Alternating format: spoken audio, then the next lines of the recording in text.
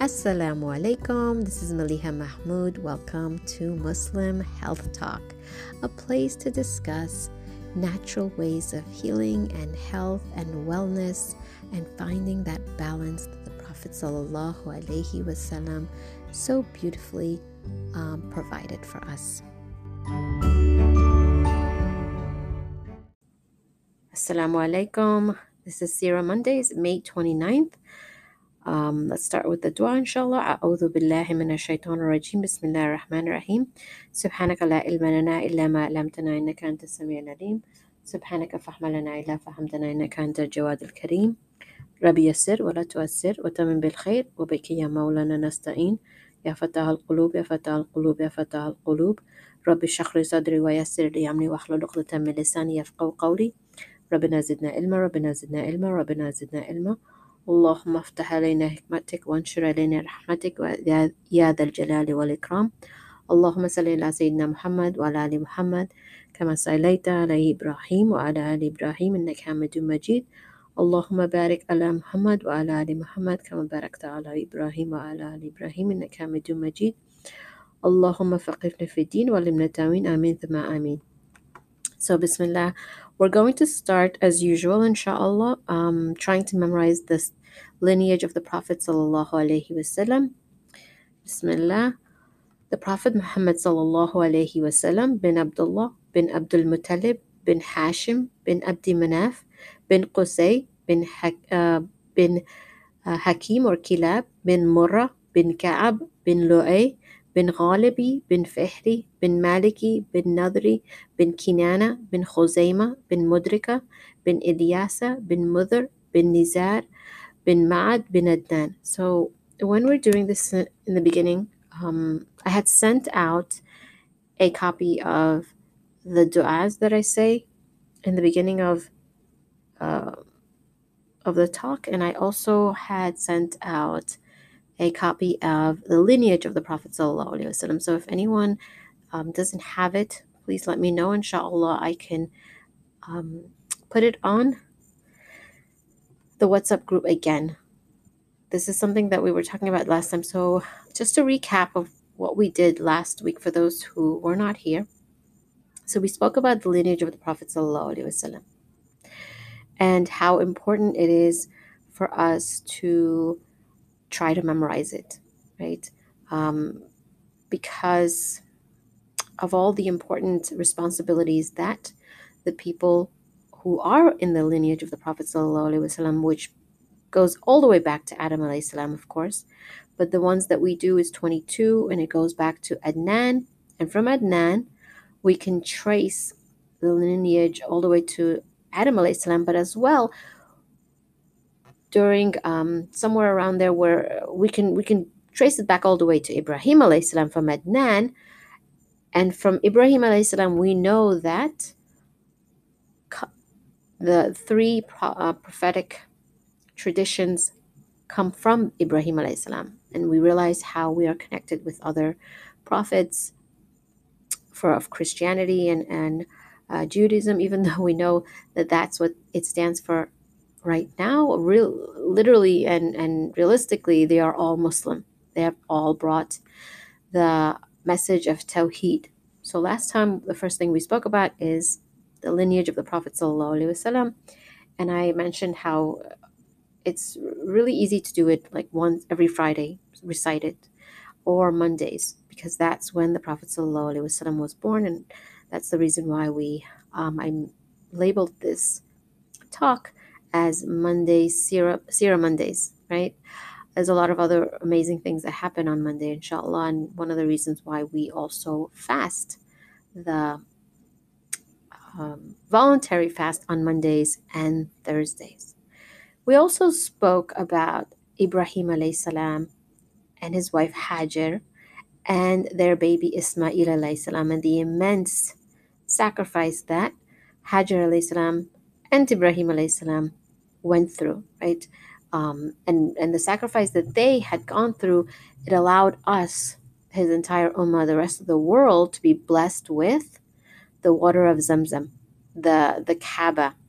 And the water of Zamzam, for now we know, has healing properties. right? And then also we are blessed with the sacred house, the Kaaba. We also spoke about Allah subhanahu wa ta'ala, the fact that He wills that there is a caretaker, a custodian of the Kaaba and of Zamzam, and how this responsibility, this beautiful, this blessed responsibility, but yet really heavy responsibility, continues down the lineage of the blessed Prophet sallallahu alaihi wasallam, right? And it starts with Ibrahim alayhi salam, and it continues, goes on all the way down to the Prophet sallallahu alaihi wasallam, of course, but his uncle Abbas, right? And during the time of Ibrahim alayhi salam, we realized that the Zamzam water was buried. The well of Zamzam was buried, and it was lost for a while.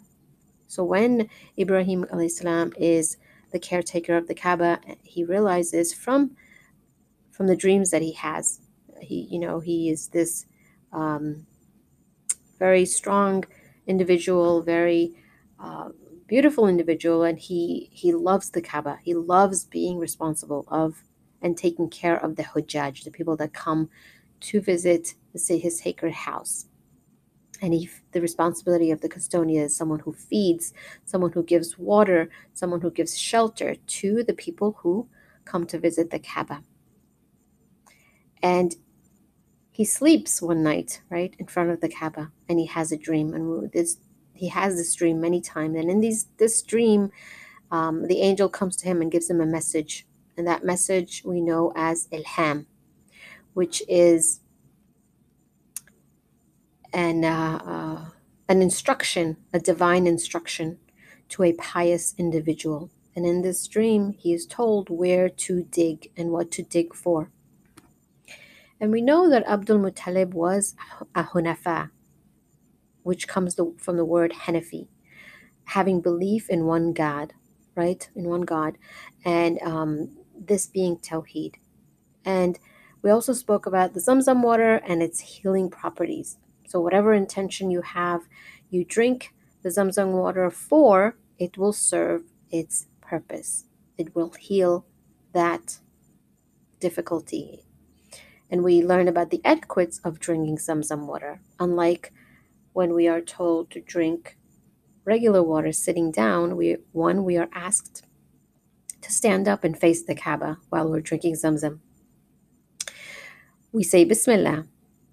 Number 3, we take 3 breaths in between. Number 4, we drink Zamzam water to our full. We don't just drink a little bit. And we drink with conviction, with belief that, yes, inshallah, this is a healing for anything that I intend to heal or make dua for, to heal.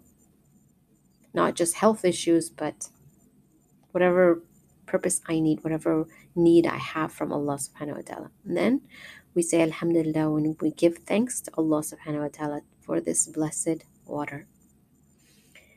And then we spoke a little bit about Abdul Muttalib, the grandfather of the Prophet sallallahu alaihi wasallam, and the time that he was, the Kaaba was being attacked by the Abyssinian conqueror named Abraha and his 60,000 soldiers and 12 companions of elephant. And in the Quran, this is known as the companions of the elephant.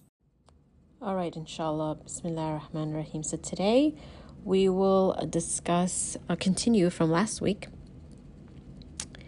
So we were talking about Abdul Muttalib, the grandfather of the Prophet sallallahu alaihi wasallam.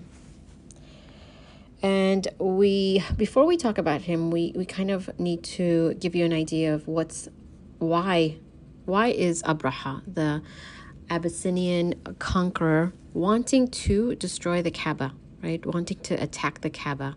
What is his reason? What is his motive? What has pushed him to do this? So Abraha is in Yemen.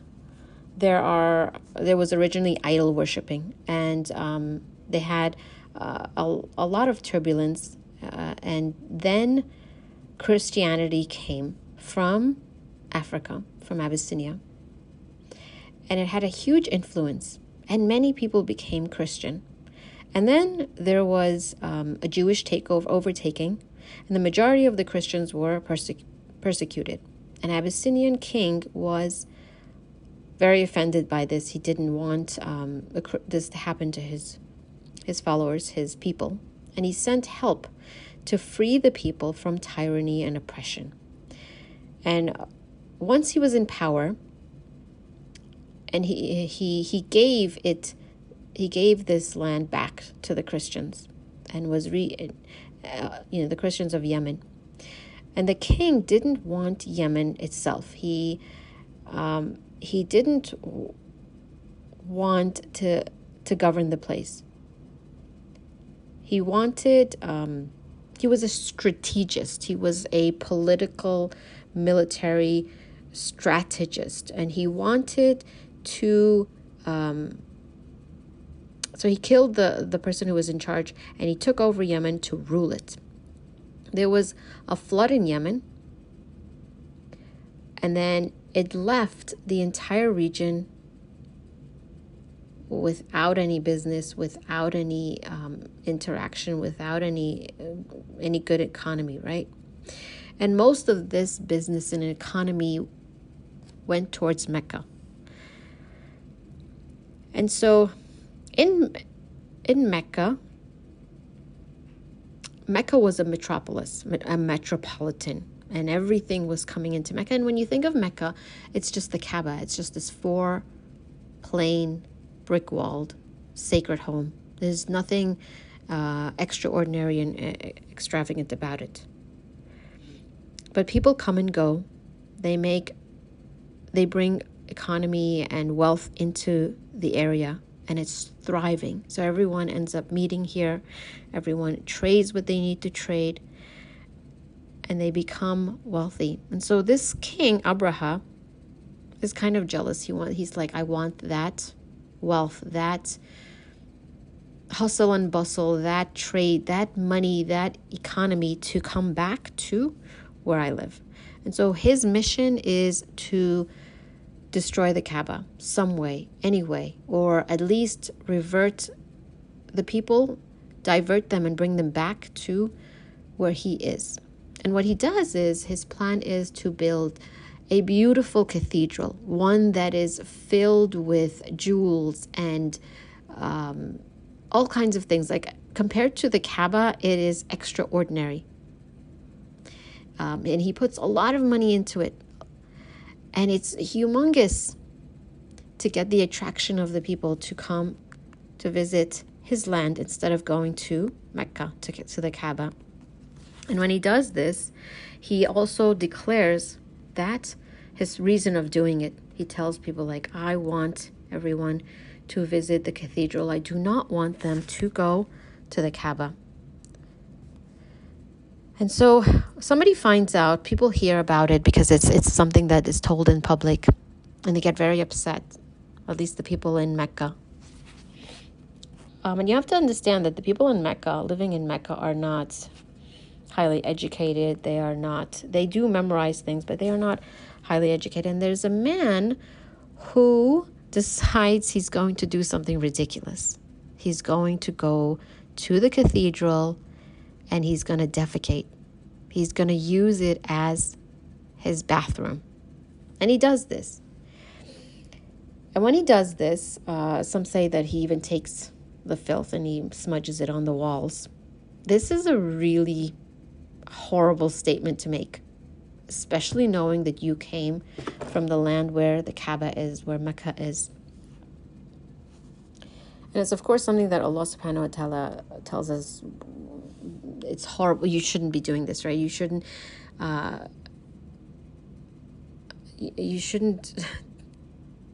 like, Allah subhanahu wa ta'ala has commanded us not to curse, not to slander their gods, no matter what it is, whether it's someone who's a Sikh, whether it's someone who is idolizing statues, whether it sounds really silly, whatever it is. To not slander their gods, because then they will curse Allah subhanahu wa ta'ala out of retaliation without understanding.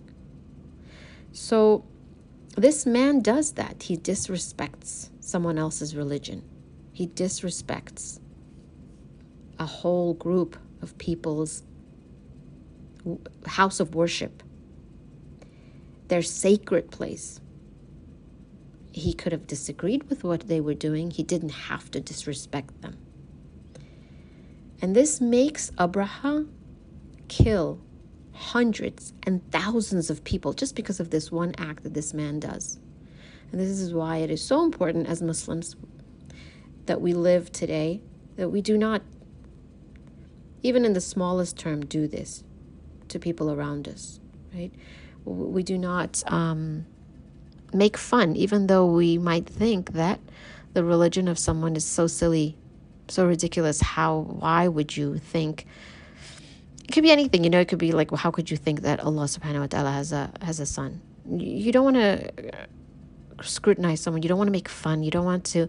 Allah subhanahu wa ta'ala guides those, opens our eyes. We are blessed with that opening. We are blessed with that understanding. It's not something that we deserve. It's something that Allah subhanahu wa ta'ala has given us mercy to see. And so this man goes and he defecates in that cathedral. And when Abraha finds out, he decides, that's it. I'm going to go and I'm going to destroy the Kaaba. So he takes 60,000 soldiers and 12 elephants, and he marches towards the Kaaba. And along the way, he comes across many different villages and lands and groups of people. And he is a very strong 60,000 people, 60,000 soldiers with armor and weapon and everything. And 12 elephants, huge. These are not just elephants. These are like big, fighting machines, tanks. No, many people in the world have never seen such a thing as an elephant. And an elephant has such power, such strength, that if they step on something, it gets crushed. And he knows that, right? So he marches down, and while he goes through the lands, he pillages, he kills, he destroys whatever comes in his way. Some groups of people are smart enough or realize his power, and they just give up. And they kind of show him the way and say, that is the way to the Kaaba. That is where the owner of the Kaaba is. Head this way, right? Because they don't want to be harmed. They don't want to be hurt. They sell out, but for reasons, for right reasons, right? So along the way, he kills over 100,000 or maybe more individuals, innocent people. And when he reaches Mecca, the Kaaba, he hears about Abdul Muttalib. He hears about what an amazing individual he is. And on his way, whenever he pillages and he destroys a land and people, he takes 100 camels. And these 100 camels belong to Abdul Muttalib. And so when he meets Abdul Muttalib, even though this man, Abraha, is a very strong man and he's like vicious and he wants to destroy, he sees probably the nur of the Prophet ﷺ in Abdul Muttalib's face, in his forehead, because we are told that the nur, the light of the blessed Prophet ﷺ was created even before anything else was created. And this nur passes down all the way to the Prophet ﷺ's father on his forehead, like it's this light, this beauty.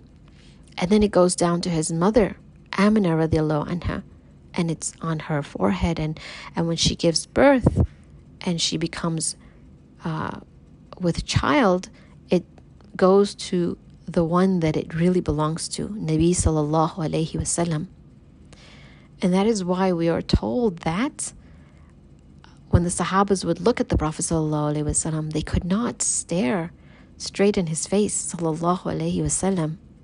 He had such a light, such a, I don't know if I can say glow, but such a awe, such a beauty, such an presence, right? And so even in his grandfather, people would see the same thing. And usually Abraha would come to someone and he would demand certain things. But when he saw the Abdul Muttalib, he was in awe. He sat down.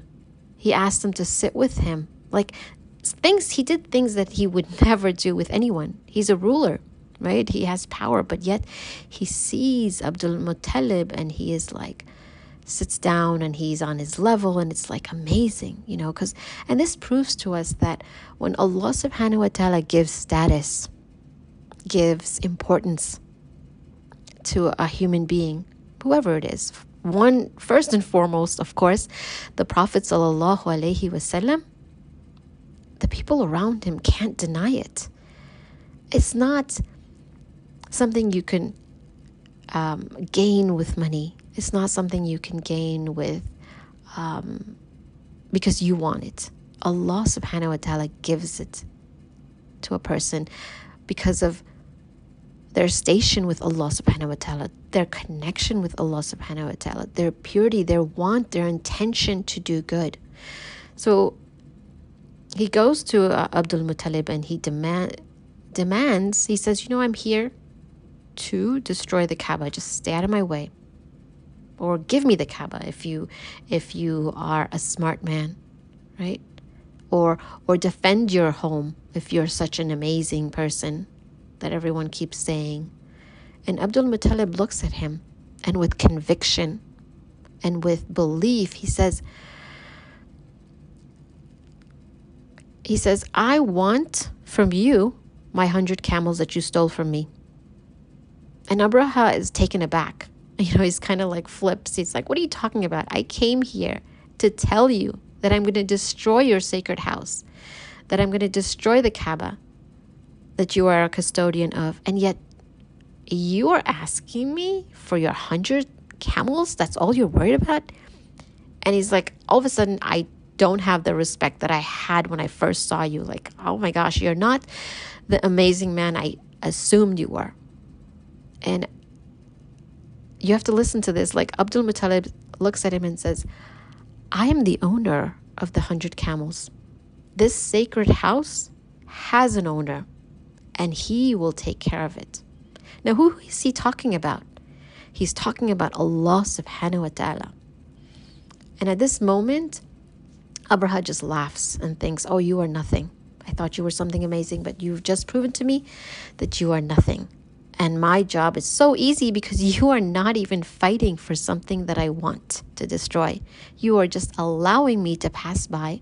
You are giving me free way. This is going to be easy, right? At least that's what he thinks it is. And with his 60,000 soldiers and elephants, he really believes it is easy, especially when he has destroyed every village, every group of people along the way towards the Kaaba. So most of us know the story, right? The 60,000 men or the elephant try to destroy the Kaaba. And you would think, with all that armor and everything, a 4-walled brick, very simply built, should be destroyed very easily. But Allah subhanahu wa ta'ala is the caretaker. This house, no matter how simple it is a sacred home. And Allah has promised to take care of it till the end of time. Right? And when Abraha pushes his elephants to go and destroy it, there's one particular elephant named Mahmud. He doesn't budge. He doesn't, every time the elephant trainer says, move, he stops on his track. He turns back around. And they puncture this elephant. They harm this elephant to do what they have asked to do. Like when you go to a circus or anywhere and you see that trained animals are hit, are pushed in order to actually do an act. And this is what they do. And it's horrible. It's really horrible to see, but this is what they do to the elephants. They put swords in him, and they whatever they need to do, go walk that way towards the Kaaba, destroy it. And we know that all the creation, all the creatures of the world obey the commands of Allah subhanahu wa ta'ala. And this elephant does not budge, no matter how much in pain he is, no matter how much he's bleeding, because his owner is not the trainer. It is Allah subhanahu wa ta'ala. So Allah subhanahu wa ta'ala sends down pebbles from the mouth of small birds, small little pebbles, maybe like the size of chickpeas. He sends them down. It rains on top of these 60,000 soldiers. And it's not just something simple. Like sometimes when I describe it to my students, I would say, imagine you're on top of the Empire State Building or a very, very tall building, and you throw something down, something heavy, maybe a coin, whatever. Because of gravity, it pulls it down so much that it will harm the person that's below. Now imagine if there is hundreds and thousands falling down, right? And they are falling down in a way where it's kind of like going very fast and shooting. So these pebbles from the mouths of the birds pierce the soldiers. They don't die right away. It's not like a bullet. It's more like something. Some of them do, actually. Some of them do die right away. But most of them are described as mash corn. It's a scary, it's a very, that's how they're described. So many of them die automatically or right away or in Mecca. And many of them die along the way because they've journeyed far from Yemen. But Abraha himself goes all the way home in pain, injured. And he dies in Yemen. He tells the story. Everyone knows what's happened. Then he dies. That's what Allah subhanahu wa ta'ala willed, that the message would go back and people would know what had happened. So I want to step back just a little bit. And this is how Allah subhanahu wa ta'ala, of course, protects his sacred house.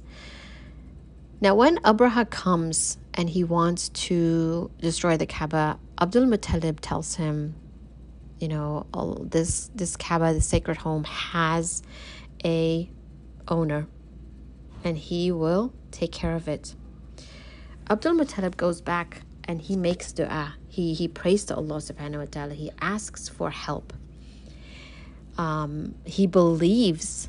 Of course he's frightened. Of course he doesn't want anything to happen to the Kaaba. But he knows that he does not have the manpower to stop 60,000 soldiers and many, many elephants and animals. And so he speaks to Allah subhanahu wa ta'ala. He believes in the power of dua. And then he tells everyone in the land to leave, to get out, to go to safety. And this moment where Abdul Muttalib is making dua, and he is, like I said, a hunafa, he's a believer of Allah subhanahu wa ta'ala. I want to talk about a hadith, right? Something that the Prophet ﷺ told us, because dua, prayer is so important, even today in our life, and the belief that it helps. We live in a world where we're like I do X, Y, and Z, and I get ABC, whatever. And that's wonderful. When Allah subhanahu wa ta'ala gives us the power, the ability to do certain things, of course we should. And of course, that's the first thing we should do. When we have issues, when we have problems, we should make an effort to tie our camels, to do what we can. But then we should also make dua, right? We should also sit and talk to Allah subhanahu wa ta'ala. We should also have conviction that asking for help from Allah subhanahu wa ta'ala is also something that is needed on a regular basis on everything. And so there's a hadith, Bismillah ar-Rahman ar-Rahim, Qala Rasulullah sallallahu alayhi wa sallam. Supplication is the essence of worship.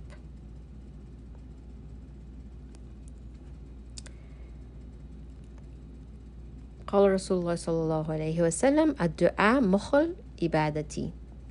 Supplication is the essence of worship. So supplication, or making dua and prayer, has been called the essence of worship for two main reasons. First of all, by supplicating to Allah subhanahu wa ta'ala, a person fulfills his obligation of calling on Allah, on his Lord, which is understood from the verse in the Quran, and your Lord says, call on me, I will answer you your prayer. Quran 40:60. This is a worship in its purest form. Number two, by invoking Allah, by calling Allah, by praying to Him, by speaking to Allah subhanahu wa ta'ala, a person realizes that only Allah can fulfill one's need. The servant who calls upon his Lord abandons all hope in everything else and turns his full attention to Allah subhanahu wa ta'ala, humbling himself in front of his Lord, her Lord, right? This is the essence, the real reality of worship, right? This is the reason that when we say we worship Allah subhanahu wa ta'ala. Another desired result of worshiping is to attain reward from Allah subhanahu wa ta'ala, because there is such a great reward in supplication. It has been called the essence of worship.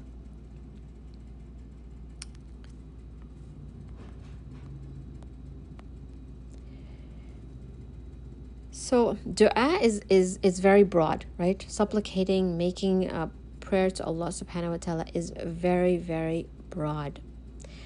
When we make dua, it is more accepted in certain times than other times.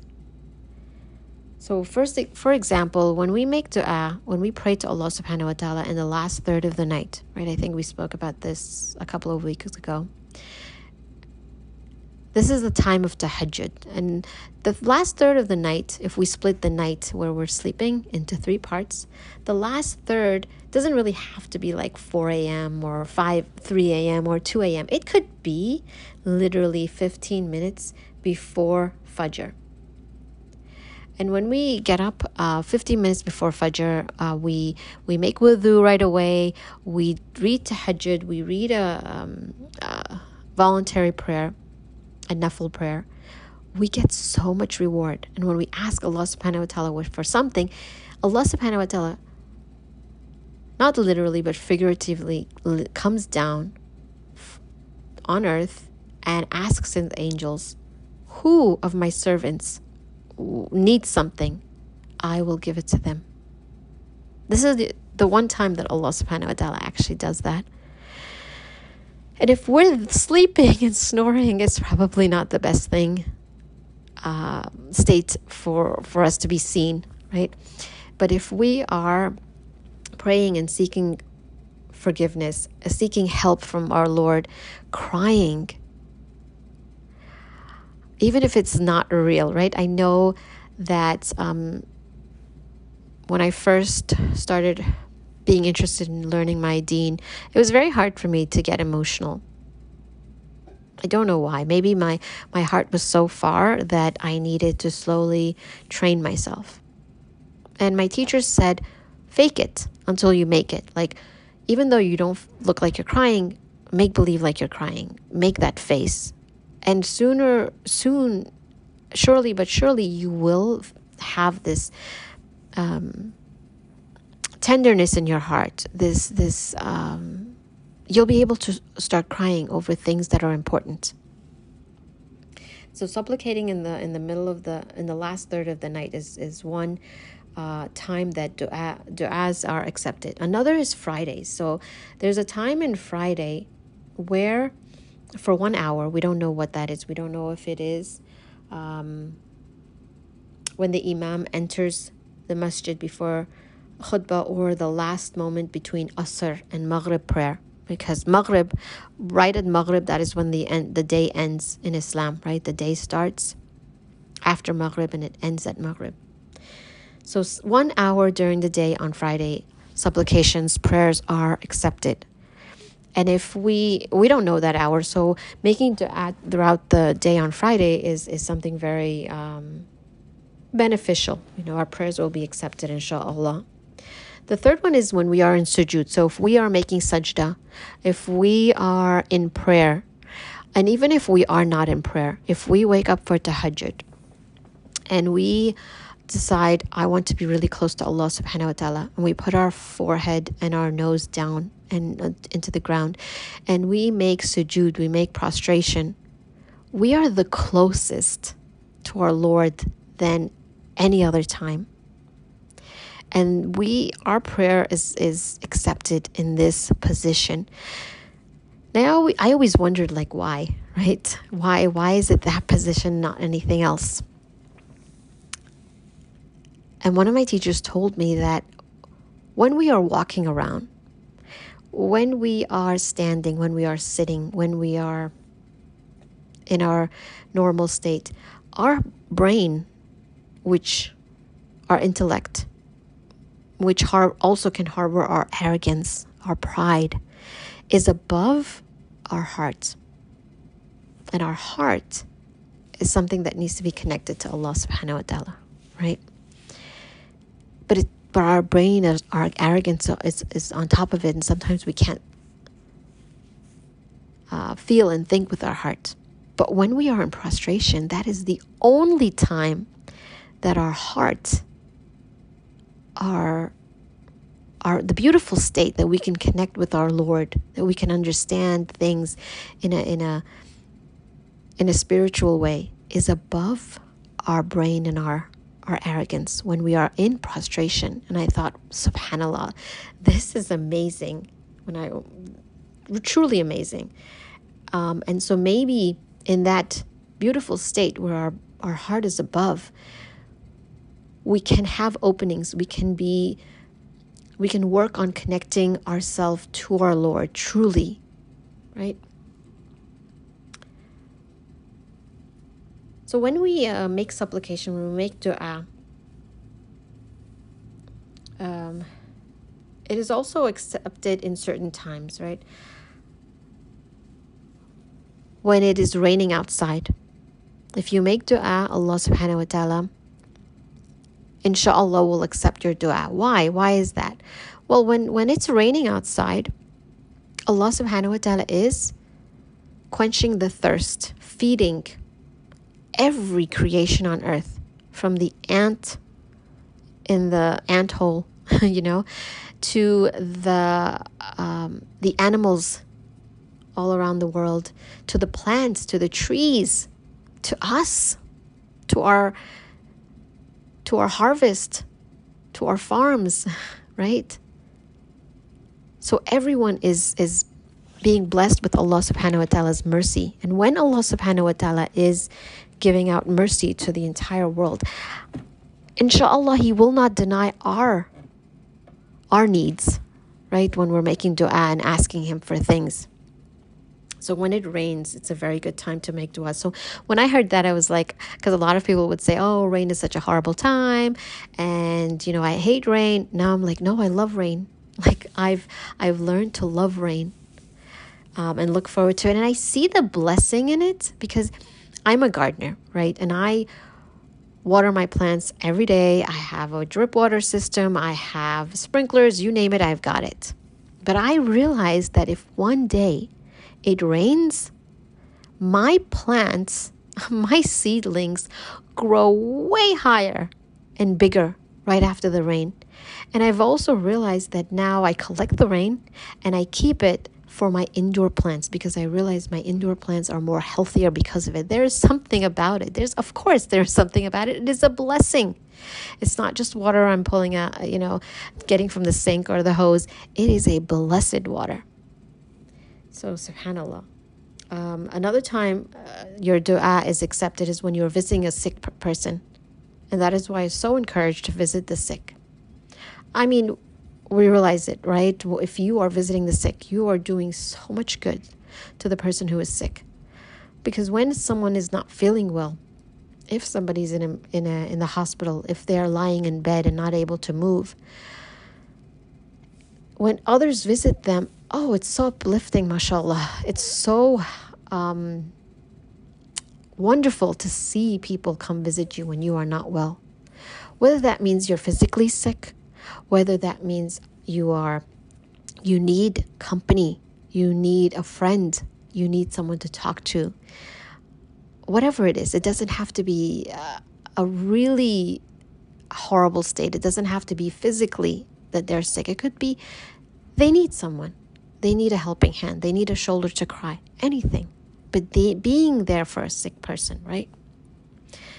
Another time is the day of Arafah, when everyone is in Mina, Mount Arafah, and they're making dua. Dua is accepted on that day. Dua of a traveler, a prayer of a traveler is accepted because even though we live in a world where we are really comfortable, wherever we travel, we have the means, we have the money, we have restaurants and hotels, and people cook food for us. Like, we don't have to carry things and take things with us the way our parents and grandparents and great-grandparents had to do. It's not as difficult for us to travel as it is for them. Still, we are out of the boundaries and the comfort of our home, and Allah subhanahu wa ta'ala, out of His mercy, subhanallah, says that a traveler's time is difficult on them. It's uncertain. And so He blesses us with the acceptance of prayer, of dua. And the last but not least is a dua of a parent for his or her child. That is why as parents, we make the effort, we do what we can do, but we should always remember that prayer should be a priority. Always make dua for your kids. Make it out loud. Say it to them. May Allah. When my kids were young, and my teacher told me that dua was so important, I wrote it down and I put it on my refrigerator, and I said, instead of saying, how could you do that? How could you lie? I said, say, may Allah subhanahu wa ta'ala make you a more honest person. May Allah subhanahu wa ta'ala make you a strong person, an intelligent person, a one that he guides. Like, when you get angry, instead of saying something that would make them sad and scared, make dua for them. If you have to do it loud in an angry way, but make dua for them, right? Make dua for them out loud. And the more you do it out loud, and if you're sitting in your prayer, make it out loud so it's okay. Let them hear you. Let them see that you love them. You care about them. You're concerned about them. You've tried talking to them. You've tried persuading them. You've tried telling them this is the right way. You can't make them do anything, especially after the age of 13, right? Now they see that you are turning to Allah subhanahu wa ta'ala. You are begging Allah for help. They will see the importance in their decisions, inshallah. I feel like they really will. So sometimes when I get frustrated with my kids, my adult kids, I'll tell them, listen, I've tried Now I'm going to go to Allah and just make dua that you will do the right thing. I can't tell you, I can't make you do anything. I can only remind you, especially when it comes to things like your children not praying, your children not reading Quran, your child not being close to Allah subhanahu wa ta'ala. I guarantee you it works. It's worked for me.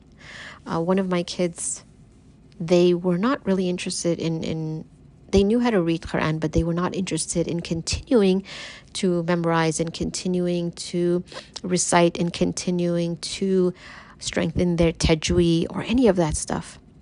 And instead, they were interested more in things like, Harry Potter books, and which I'm totally not okay with, but what can you do? They were interested in other things, right? Things that I felt like were preoccupying their time, and it could have been better used, even at least a fraction of it, towards the Book of Allah, towards learning your deen. And so I would tell this child, I would remind him, and he's a bright kid, so it's not like they don't understand. And yet he would say, he would make excuses. And so I was so fearful. I said, oh Allah, please, please, I'm really worried about this child. Please, I beg you, guide him. Surround him with people that you love, that you are pleased with, because I can't. He won't listen to me. He doesn't look up to me anymore. And subhanallah, maybe not right away, but eventually Allah subhanahu wa ta'ala put him in a place where now he's motivated. And he's motivated to memorize the entire Quran. Like if anyone told me 4 years ago that this would happen, I would not believe it. I would say, there's no way. I know this kid of mine. You know how you have like 4 kids, 3 kids, whatever. There's one kid. There's one kid that you worry about, right? The other 3 or 4, you say, no, inshallah, they'll be fine. But that one kid, it breaks it. She's always on your mind, and you worry about their future. When I finally gave up the idea of thinking that I have the power to make things happen, and I said, no, Allah subhanahu wa ta'ala, you are in control, but I beg you to please help my child. That is when things happened. MashaAllah, my child came back. And now I'm like, wow, subhanallah. Like, I say wow, but I should say subhanallah, right? I believe in the power of dua. I believe in the power of connecting with Allah subhanahu wa ta'ala. I believe in believing that Allah subhanahu wa ta'ala is powerful and can make anything happen. And so there is a way. There's a way that Allah subhanahu wa ta'ala, that we can make dua, that I want to teach you guys. And it'll be a simple way, because sometimes we'll say, well, I make dua, and yet my prayers don't get accepted. Why not? Why aren't they getting accepted? So there are three ways that Allah subhanahu wa ta'ala can accept our prayers, right? First of all, He can accept it right away, and He can give you exactly what you want. Or He can wait for the right time, the best time to give you the prayer, what you have asked for. So that's number one. The second thing is that He doesn't give you the prayer. He accepts your dua, but He doesn't give you the prayer. He doesn't give you what you want. But instead, He removes a calamity from you. So, for example, let's say you make dua for your family. You make dua that your kids are guided, they're protected. Or like you make dua that you want to go to Umrah. Okay, that's a better. You make dua and you keep making dua, and you don't go, but you walk outside and you see like this accident. And you're like, subhanAllah, if I would have walked 5 minutes before, I might have been in that accident. Allah subhanahu wa ta'ala has saved you from that calamity. Your dua, your struggle to want to be connected to your Lord, the reward for that, because that's beautiful, Allah subhanahu wa ta'ala has saved you from a calamity. So Allah subhanahu wa ta'ala doesn't give you your dua right now, right away, or ever, but He saves you from a difficulty, a calamity. Number 3, and this is actually what you really want. You don't want number 1, you don't want number 2, you don't want Allah subhanahu wa ta'ala to give you the reward in this world. You don't want Allah subhanahu wa ta'ala maybe to save you from a difficulty, but Allah subhanahu wa ta'ala gives you the reward in the hereafter, and that is multiplied so many times that if you knew, if the veils were lifted from us, we would realize that that is what we want from our dua, right? If the veils were lifted, we would want it in the next life. And if we could see without the veils, our hearts would melt out of love for Allah subhanahu wa ta'ala, of what He does for His servants, of how much He loves us, how much He gives for us, how much mercy He has for us. So some people might say, why is it that my dua is not getting accepted? Right? I'm doing everything I can. I make dua. I connect with Allah subhanahu wa ta'ala, but it's not happening. And sometimes we need to realize that there's a specific way of speaking to Allah, at least a more, I would say, a more respectful way of speaking to our Lord. And because we know that when we pray to Allah, when we speak to Allah, we could do it anywhere. We don't have to have wudu. We don't have to be sitting in prayer. We could be lying down. We could be driving. We can be cooking. We can be cleaning. We could be doing anything. We don't have to say it out loud. We could feel it in our hearts, right? We could. But if we want to interact with our Lord in the proper way, in the way, when you interact with someone who's in charge, who has control over everything, who's powerful, then there's a way of doing it. And I want you to imagine your dua as a burger. So I call it, it's like, so you have a bun on the outside, right? Then you have a green layer, which is your veggie, your lettuce. Then you have your meat, right? Your burger. Then you have another green, which is your veggie. Then you have the bun again. And each of these parts of a burger stand for something. So it's like the burger dua, right? The first one, the bun, is when you praise Allah subhanahu wa ta'ala. You praise Allah subhanahu wa ta'ala. And then the green, because the Prophet sallallahu alaihi wasallam loved the color green, it is praising the Prophet sallallahu alaihi wasallam, saying salawats, Allahumma salli ala Sayyidina Muhammad, right? And then the meat, it's the meat, right? It's what you're asking for. Then you say, oh Allah, please help me. I need your help, right? Then you praise the Prophet sallallahu alaihi wasallam again. And when you ask for something, try to remember to ask for the akhirah first and then the dunya. Give more importance to the akhirah. Ya Allah, please grant Jannah to my family. Ya Allah, please forgive us for our sins so we can go to Jannah without questioning. And then, oh Allah, I need this in this life. Oh Allah, I need this in this life. Then you go back to the green again, right? Remember I said bun, lettuce, meat, lettuce, bun.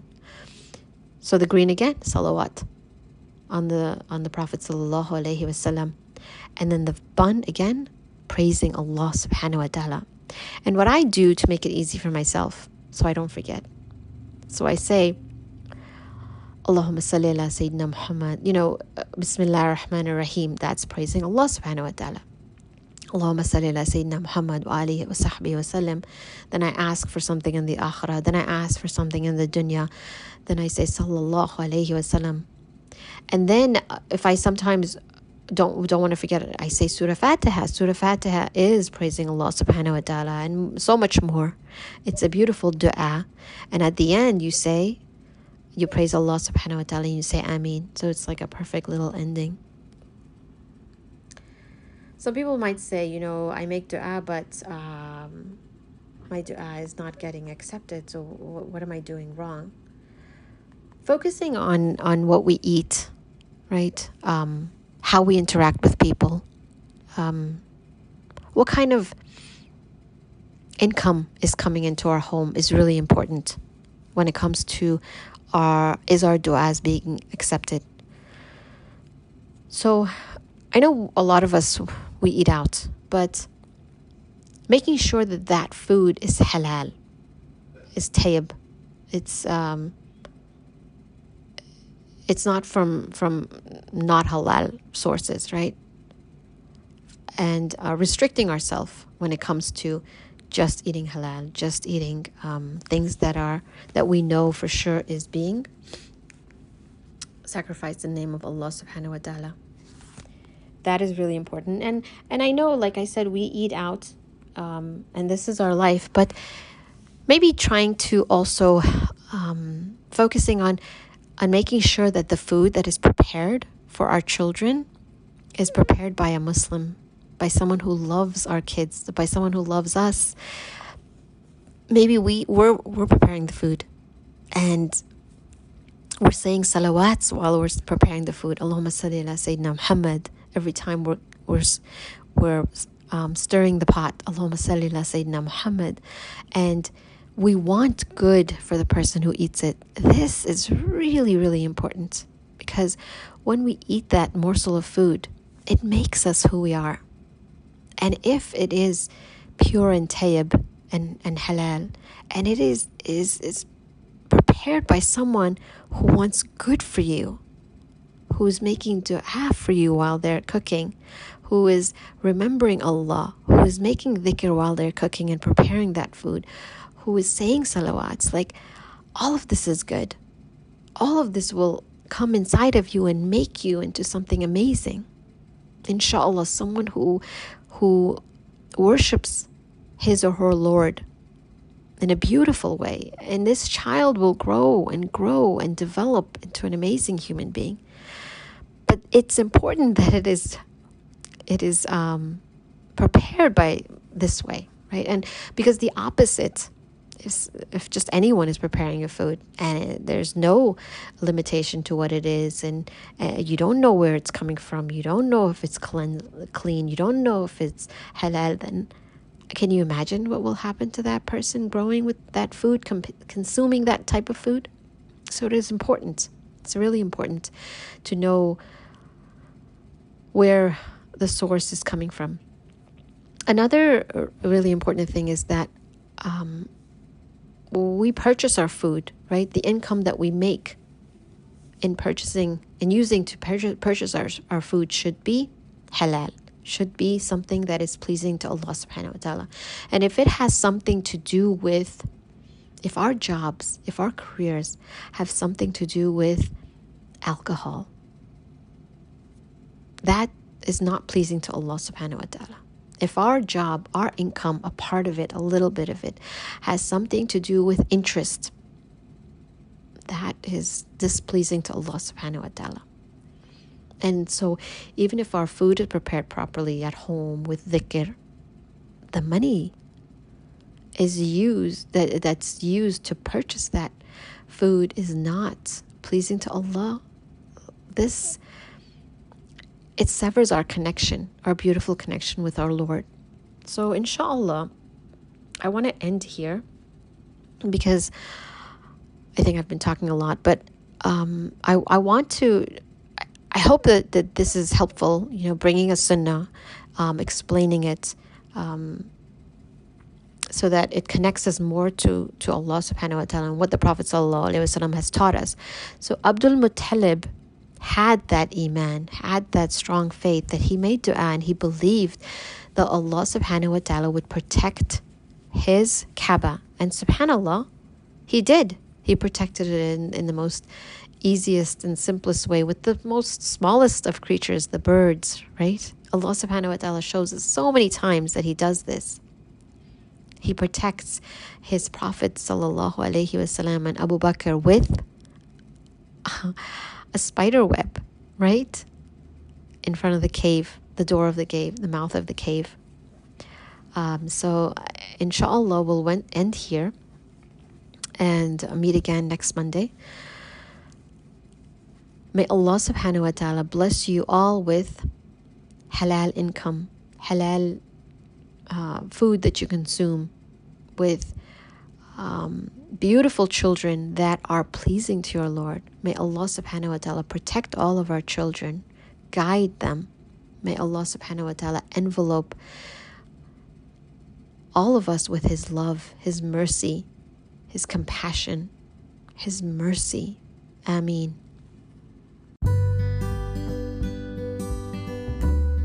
Thank you for joining me, Maliha Mahmood, on Muslim Health Talk. Please do check us out. We're on Twitter, Instagram, and our website, muslimhealthtalk.com. Assalamu alaikum